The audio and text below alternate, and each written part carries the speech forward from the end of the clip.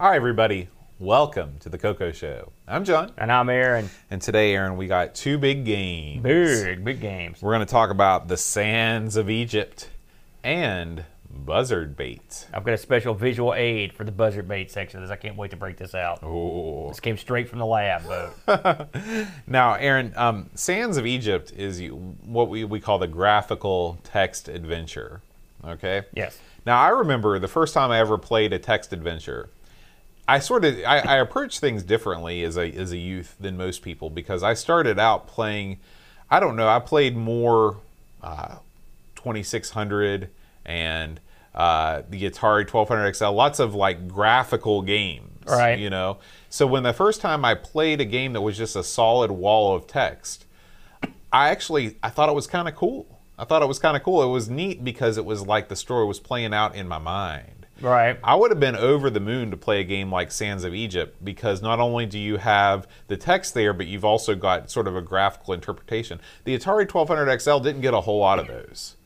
For whatever reason, they were mostly just the straight-on text. Now, I'm sure a lot of people might think that they would rather just have the text and not have any graphical representation to let their mind do the imagining. Right. What do you think? When these came out, now, of course, I had a Coco when I was a kid, and I did had both these games. And we also had the text games, the Infocom stuff mostly. And of course, everyone made one, right? I've looked at it two different ways. When I had a Coco, and so we weren't getting a lot of games that other people got. We weren't getting Prince of Persia. We weren't getting, Castle Wolfenstein, stuff like that. So when I saw a game like, let's say, Zork or something along those lines, I was like, wow, we're getting a game that's on the Apple, that's on the PCs. We're finally getting support from someone else. And so in my mind, that made that a bigger deal. Now, when I would sit down to play these games, honestly, I never really got into text games all that much, to be truthful. So when a game like Sands of Egypt came out, I was drawn to it purely because it had graphics, if you want the truth. Because, let's face facts. For the most part, games like this are just text games with some pictures often just plastered on them. But they called to me. I don't know if it was because they felt more modern or just strictly because of the graphics, but I liked them better than just text games. Now, I can understand what you're saying because, I'm a big-time classic radio fan. Mm-hmm. So I like that theater of the mind, mind's eye stuff. I'm down with that, but for me, the text games, it's only something I've been able to kind of get into a little bit more recently. But when I was a kid, I didn't have no time for most of those. There were some I would play, but it wasn't something I was going out of my way to get into. So you played quite a few then back then? There was a game called Beachcomber. Yeah. I played all the time. You were this guy, check this out. You're on the beach and you're like looking for cells and stuff, but you can go into an arcade. You put money into the arcade, and then it's like you're playing this game, and then all of a sudden it like sucks you in. I don't know if I'm remembering this properly, and I might be getting confused with Tron or like The Last Starfighter or something like that. But anyway, in my mind, it was great. Yeah. And I remember there was this one game. It was like Hitchhiker's Guide to the Galaxy, where you were with Marvin, the depressed robot, except it was like a clone sort of thing. But I swear, the text parser was so good, you could type the most off-the-wall stuff, and he would know what you were talking about. And I just thought that was AI. Some of those text parsers, they really did refine those quite a bit, and so you could really go crazy with stuff. But really, at the end of the day, you're just staring at a screen of text. You are.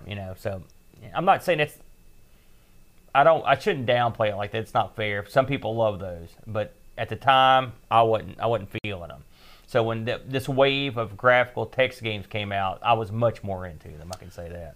Well, let's talk about the Sands of Time. Sands of Egypt. The Sands of Egypt. I typed this in as I was getting things together for the show, and I typed in, like, the sands of the desert of Egypt. I could not remember the name of this game. The Sands of Egypt. And the beat goes on. Yeah. So, Sands of Egypt came out in '82, of course, on the Coco. And this would run on any of the Cocos as long as you had 32K memory.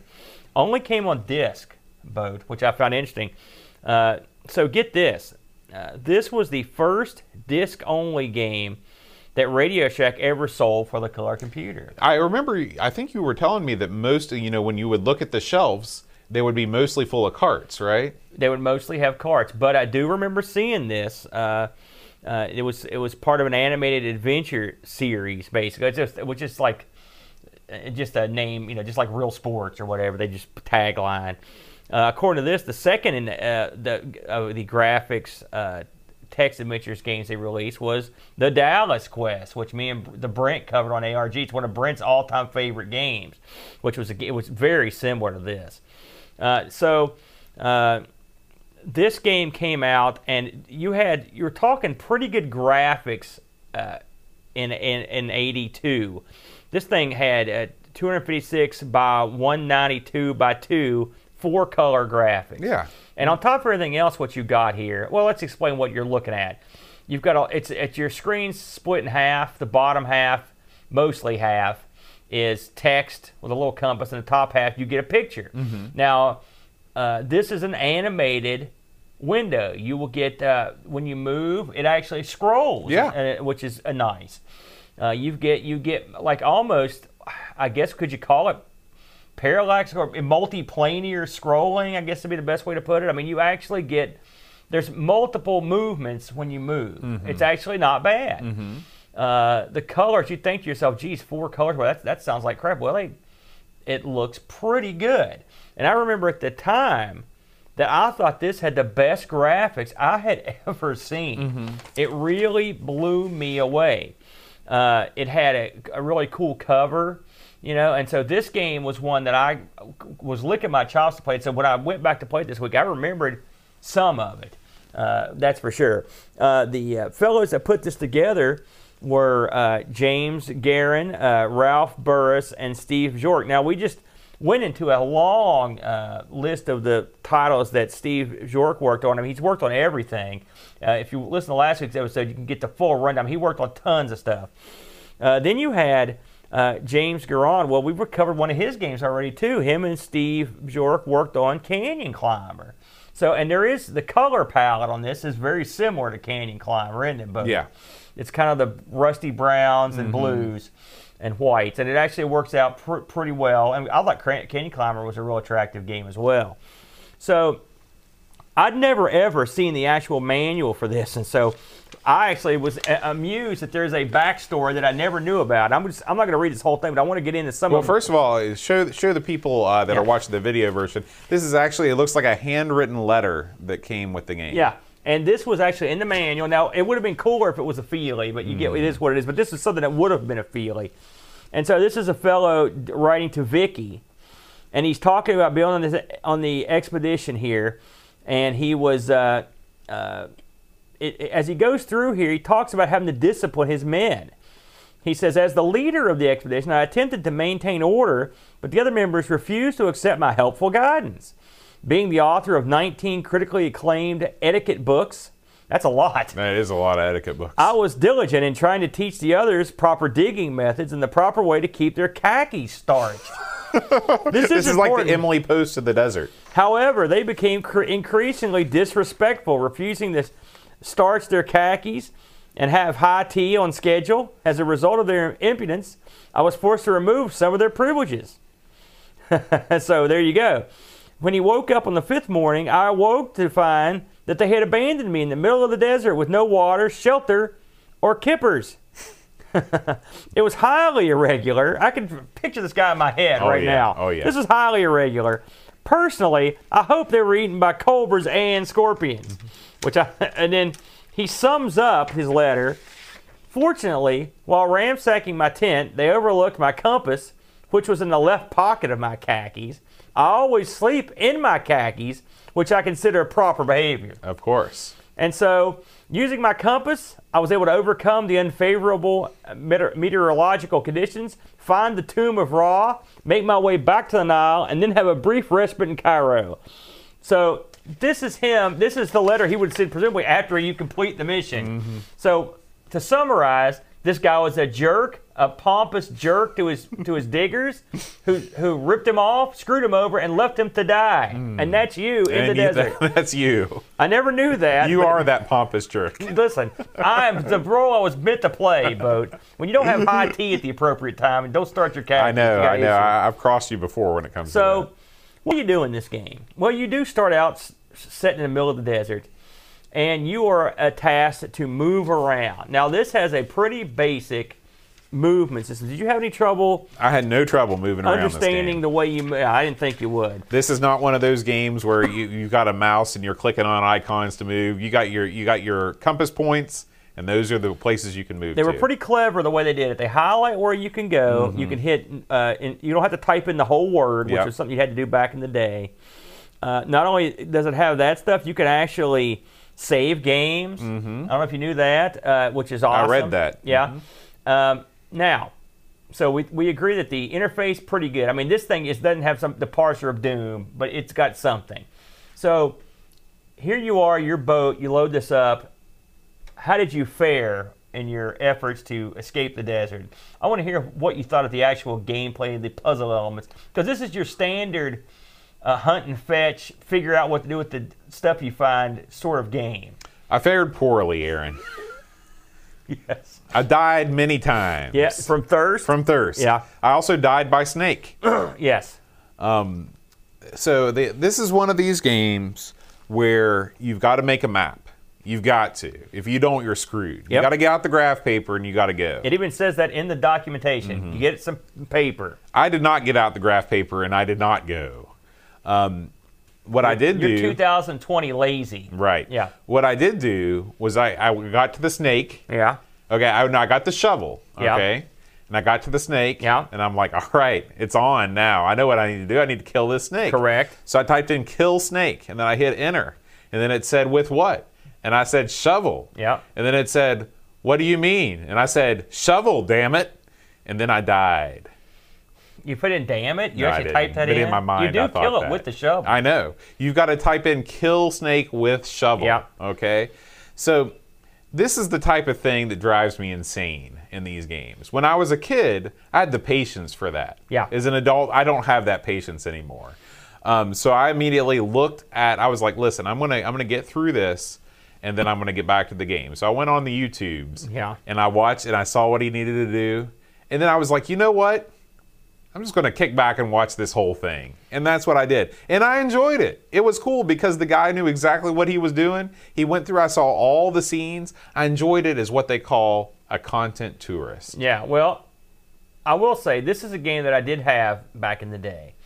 And this is the kind of game that you sit down with and you spend an afternoon. And it's just a kind of game that me and Brent, when Brent got old enough, could sit down and we would team up and try to think of everything you could possibly do. Right.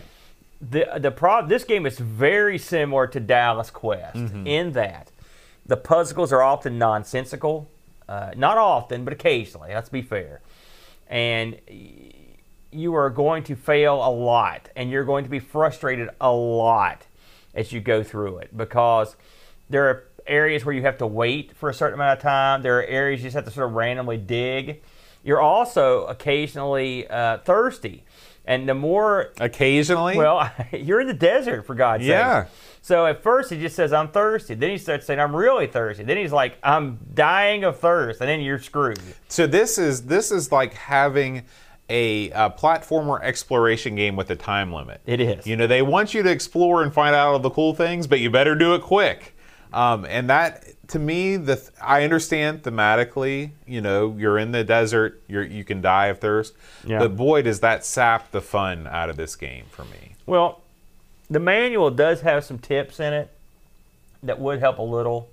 Having not had the manual, this is another perfect example of why you shouldn't pirate things. Who buries you in the desert to place that tombstone? That's what I want to know. Listen, they had to have something. They just can't have your rotten corpse. So... I did remember some of this. I remembered enough to get the shovel, kill the snake, and get the canteen and get to the oasis. I remembered that much, and fill up the canteen. Then it got real sketchy real quick. I knew you could climb the tree to get dates. I did remember riding the camel. I remembered that. But there's a lot of steps that you have to take. And much like yourself, I got to the point where I had to go and watch someone get through. I beat this. I actually went through the whole thing, but it's not like I could say, boy, I beat it. I basically watched the guy do it, and then I sort of did it. Right. I did the same thing, except I just didn't do it. Yeah. Then it took that guy. the fact of the matter is, it's a real tough old school game. Now, I used to play a graphical. There's several of these graphical text adventures that I played on the Coco. This was not my favorite. I'll be honest with you. This had some cool aspects to it, and some stuff I'd never seen until I went through it. Like I'd never been under. I don't think we ever got to the underground river or any of that stuff. That was cool. Or to actually see the tomb. It's fun to adventure through this. But I mean, it's funny. You watch a playthrough of it, and the playthrough goes about 12, 15 minutes, and it's over. And I remember sitting there and just spending hours and hours trying to find stuff that this guy would just. I mean, it was painful. So it's the kind of game that you're going to have to sit around and just set aside a month and just play it on and off. I mean, that's it. That's all there is to it. It's not an easy game. Now, all that said, gameplay aside, it looks nice. The animations are nice, and it was sort of on the Coco at least, this was sort of a seminal title in this genre. So when you're the first at something, you're not necessarily the best at it, right? Right. And I think these titles progressed well afterwards. I even think Dallas Quest is probably a little bit better, although Dallas Quest is even more, some of the puzzles are even more nonsensical than this. It's well, real I'll crazy. tell you one thing about this game. This particular title is perfectly suited to the color palette of the Coco. You know, the Coco does orange so well. Yeah. It does blue so well. And those colors really, really pop in this game. Yeah, it does. It looks good. It looks good. But overall, you know, it wasn't the best thing I ever played. Let's just put it that way. I looked this up on eBay, by the way, and there were none. And that surprised me, to be honest with you, because this was a game that I would always see at the Shack, you know, and they didn't have it. So this is one that I was surprised I didn't see online. I even checked to see if one had sold recently, and there weren't any. You know, my brain tells me that we played this on cassette. So when I found out that it was a disc-only release, I was sort of surprised. So I guess someone may have converted, or maybe just remembered it wrong, but it was definitely only released as a text game. So if this is your cup of tea, or you just want to experience it, I think that's probably what I would do, just to run through it. You can run through it pretty quick, you know, and it's a good laugh if you want to sit down and have a few minutes of fun. But it's not one you're going to go back to. And if you're trying it for the first time without any cheating, good luck. Now, what did you, when you sold your Coco, did you sell everything as one big lot, all the games, everything? The only thing I kept, I had a copy of a game called WrestleManiac that I bought in the back of a magazine. I kept that somewhere. I've still got it. I think I may have accidentally kept some discs, but I think I sold everything. Okay. Yeah. What would I keep it for? Because there was no compatibility or anything. Right. So, you know, right. When it went, but it had to go. All right. So Aaron. good game. Did we get any? I don't think we got any. Did we get any? We got no listener reviews this week on the Coco Show. All right. Well, we'll move it along then, Boat. So, all righty. Let's shift gears. Let's shift them. So you're going from a graphical text adventure to a straight-up arcade clone, Boatster. And so the second game we're going to look at today is Buzzard Bait.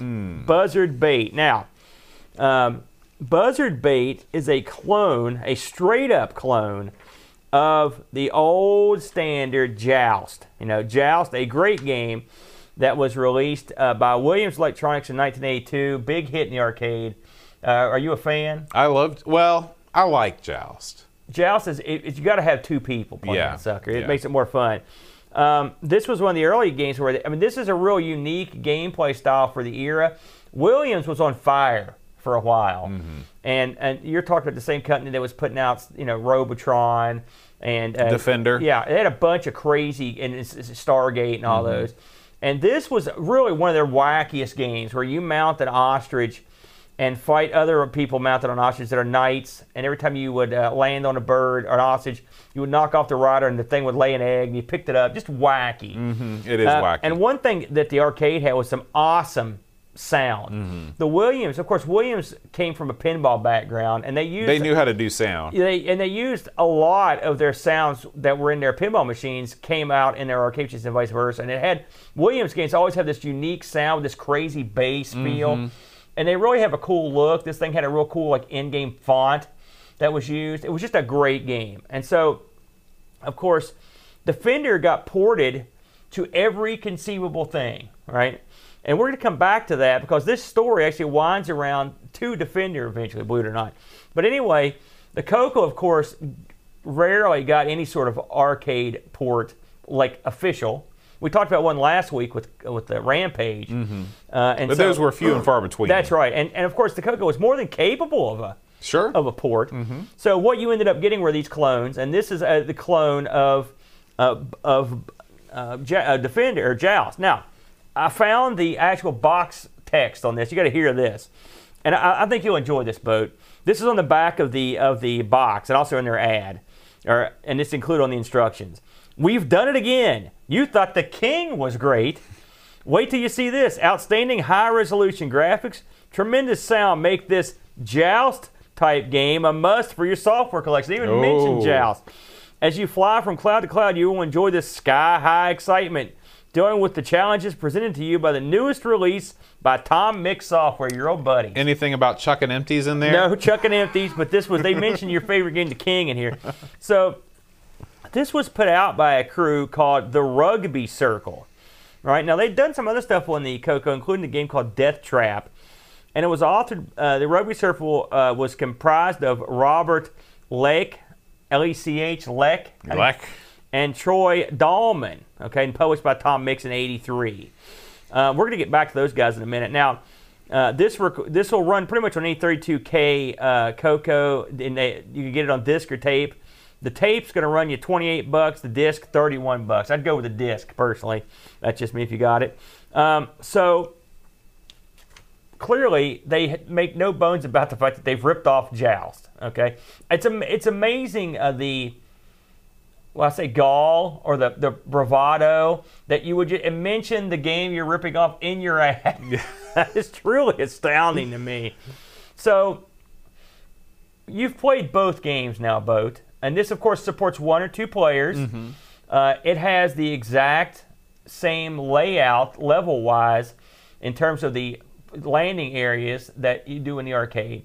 I did notice that there are some omissions. The one that I noticed was a egg wave. Right. Where's the egg wave at? Yeah, that's weird, isn't it? Yeah. Because, I mean, they really got everything else, including if you've played Joust, like I said, you get on these things and fly around, you try to dismount the other knights. And as you progress through the levels, parts of the levels disappear, including the floor. Part of it goes away, and there's lava under it. And if you get to a certain point, there's a hand that will reach up out of the lava and drag you down. Right. That's in here. The hand dissolving the level barriers in here. One thing I noticed, and you know, it's been so long since I played the arcade version. Most of the time, I play the version on the Atari computer. Your rider will actually dismount, and you have to mount your bird, or you'll see the computer have to mount his bird. I was watching this playthrough, and I saw that. I don't recall that from the arcade game. When seeing the the eggs guy, hatch, yeah, that's the way. Yeah, no, that's exactly what they did. Okay. When you die, you sort of teleport back to one of the starting spots. Right. It's all there. It plays. The graphics are a little chunkier than the arcade. The arcade has more airspace, you know what I'm saying? It doesn't feel as claustrophobic as this does. But given the limitations of having this on a home screen, I think it's pretty good. Yeah, I think this is a pretty darn good port. Yeah. One thing I noticed is that the albatross, I don't know what he actually is, the condor, the big dragon, pterodactyl. The pterodactyl. Yeah, I knew it was some kind of bird. He appears much earlier in this game than he does in the other. You mean if you waste too much time? Yeah. He'll come out, and much like I looked at the scoring for this, and I'm not going to go over all the scoring, but you get a certain amount of points for the eggs you get a certain amount of points for when it's a survival wave or a team wave when you don't kill each other, the gladiator wave. They've also got different types of knights you have to go after. And you also, this is the reason I looked up the scoring, could you kill the pterodactyl? In the arcade you can if you hit him right, and in this you can as well. It's worth 1,000 points. So they've even included that. Now, what does this not have that the arcade has? Well, it's not as colorful. It doesn't have the cool font. It's not have all the flourishes of the arcade in terms of the way the landings look and the buzzards you ride on, let's assume they're buzzards since it's buzzard bait. The buzzards don't have the detail that they do that the birds do in the arcade. The fire is not as good. The colors are toned down. Yeah. But really, these are minor complications. The big place where this thing falters is the sound.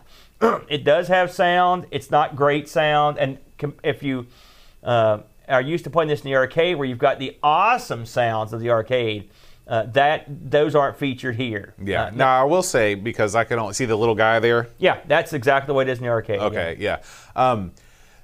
Comparing this to the Atari port, the sound is about the same. Yeah. I will say that, like you said, that the feeling is a little, for reasons I don't completely understand, it's a little bit more claustrophobic here. Maybe the landing areas are a little bit bigger than they should be. I felt the same way. I feel like the guys are bigger and the landing bays are probably at best the same, if not a little smaller. Yeah.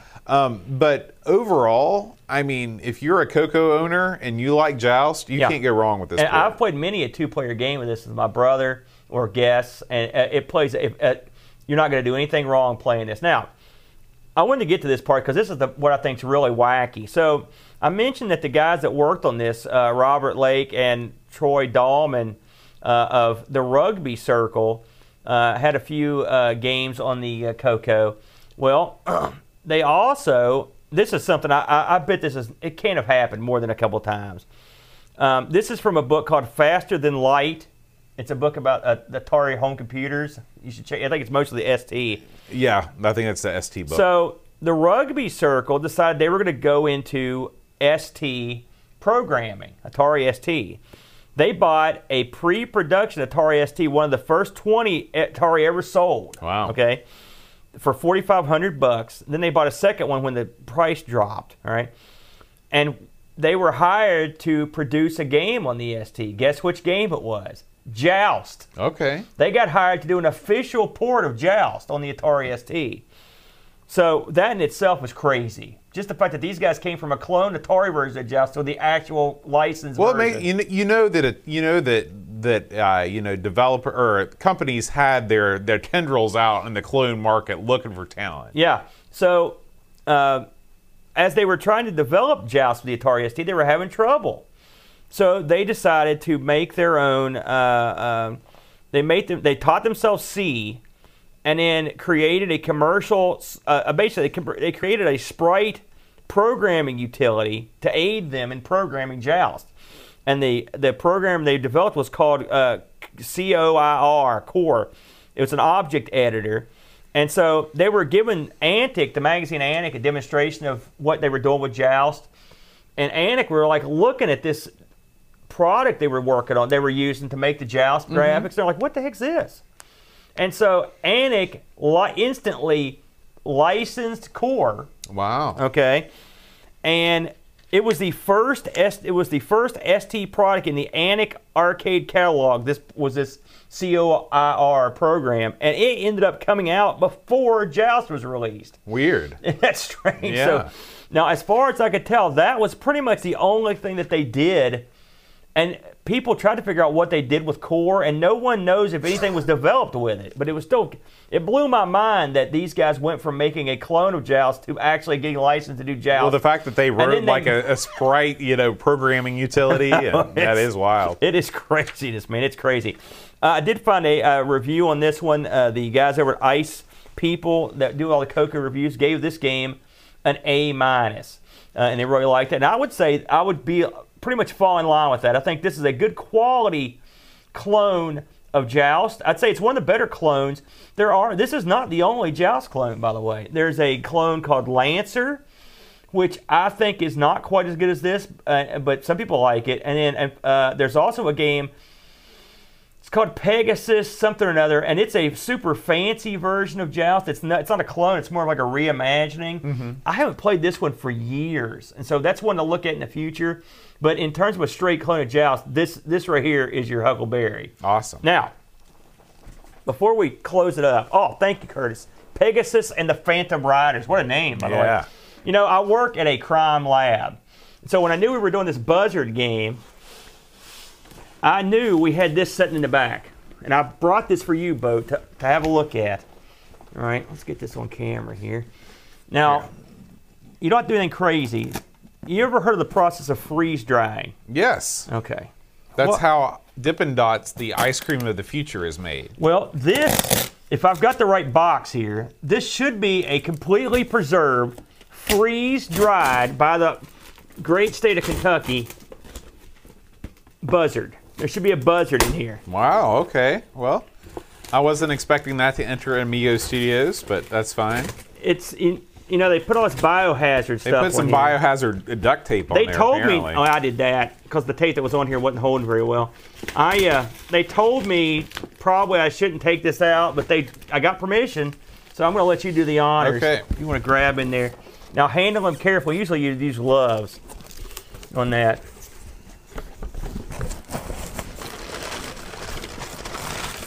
Ho, ho, ho! What Oh is man, this? I think I grabbed the wrong box. Oh, man. Dude, I'm so This sorry. is a Coco 3. Oh man, how the hell did that get in there? Now, wait a minute.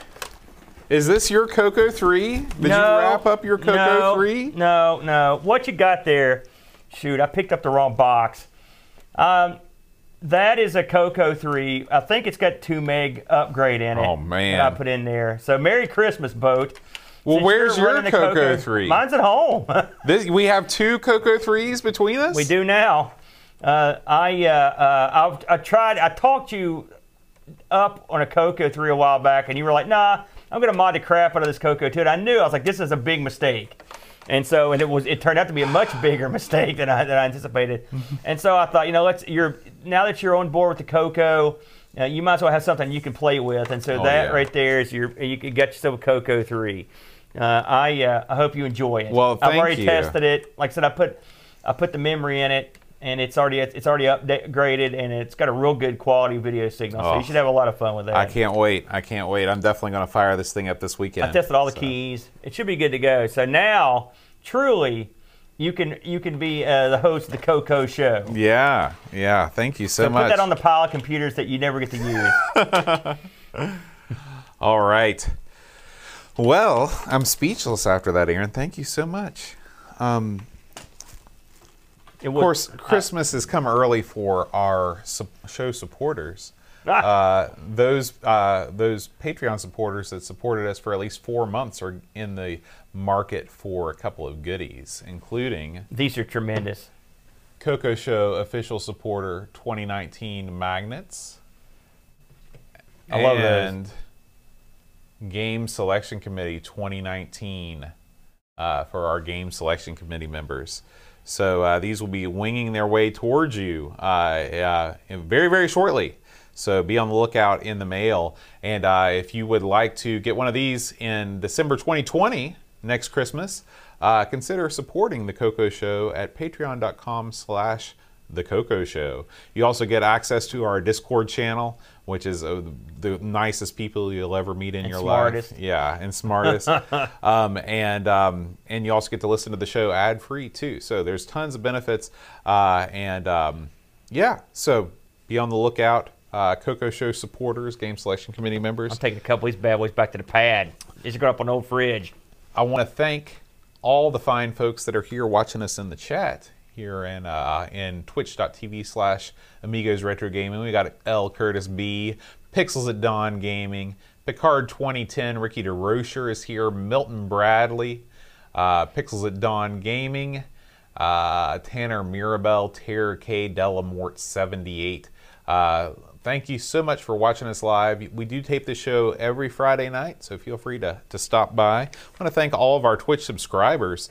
Tapes from the Crypt, Math Dufort, Eric Nelson, Duh Project, just subbed there in the chat. He checked in for a while. Thanks, Duh. Yeah. Muggy7, Timid and Amiga Retrocast, The Slow Norris, Chris Folds, Anguish Hauteur, Brutal Barracuda, Macintosh Librarian, Amigos Retro Gaming, Hasifa. Oh, Amigos Retro Gaming is us. I don't know how we got in there. We sponsor ourselves. Yeah, 6MBRX.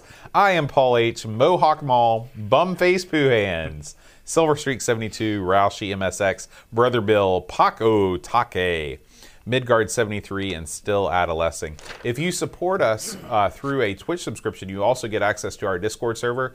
If you would like that, send me a DM on Twitch, and I will hook you up. He's your hookup. Yeah. And finally, we have a new Coco Show supporter this week on Patreon, Aaron. It's none other than Buttons. Buttons. Yeah. Beautiful. Hey, you punch my buttons, if you know what I mean. Welcome, Buttons. I saw Buttons. I saw him log into the Discord, so yes. I knew he was coming. And we also thank our other Patreons, Jeff Landreth, Graham Vebke, Wing Chun Wolf, who chose the Sands of Egypt, and Curtis Boyle. Good choice. Yeah. All right. Well, we are going to be off for a couple weeks, but our show is still going to be on. You can tune in for the next 2 Fridays and watch special Christmas episodes of Our Sinclair and Amigos Everything Amiga. And we will be back in January with another Coco Show. Beautiful, man. Until then, we'll see you guys later.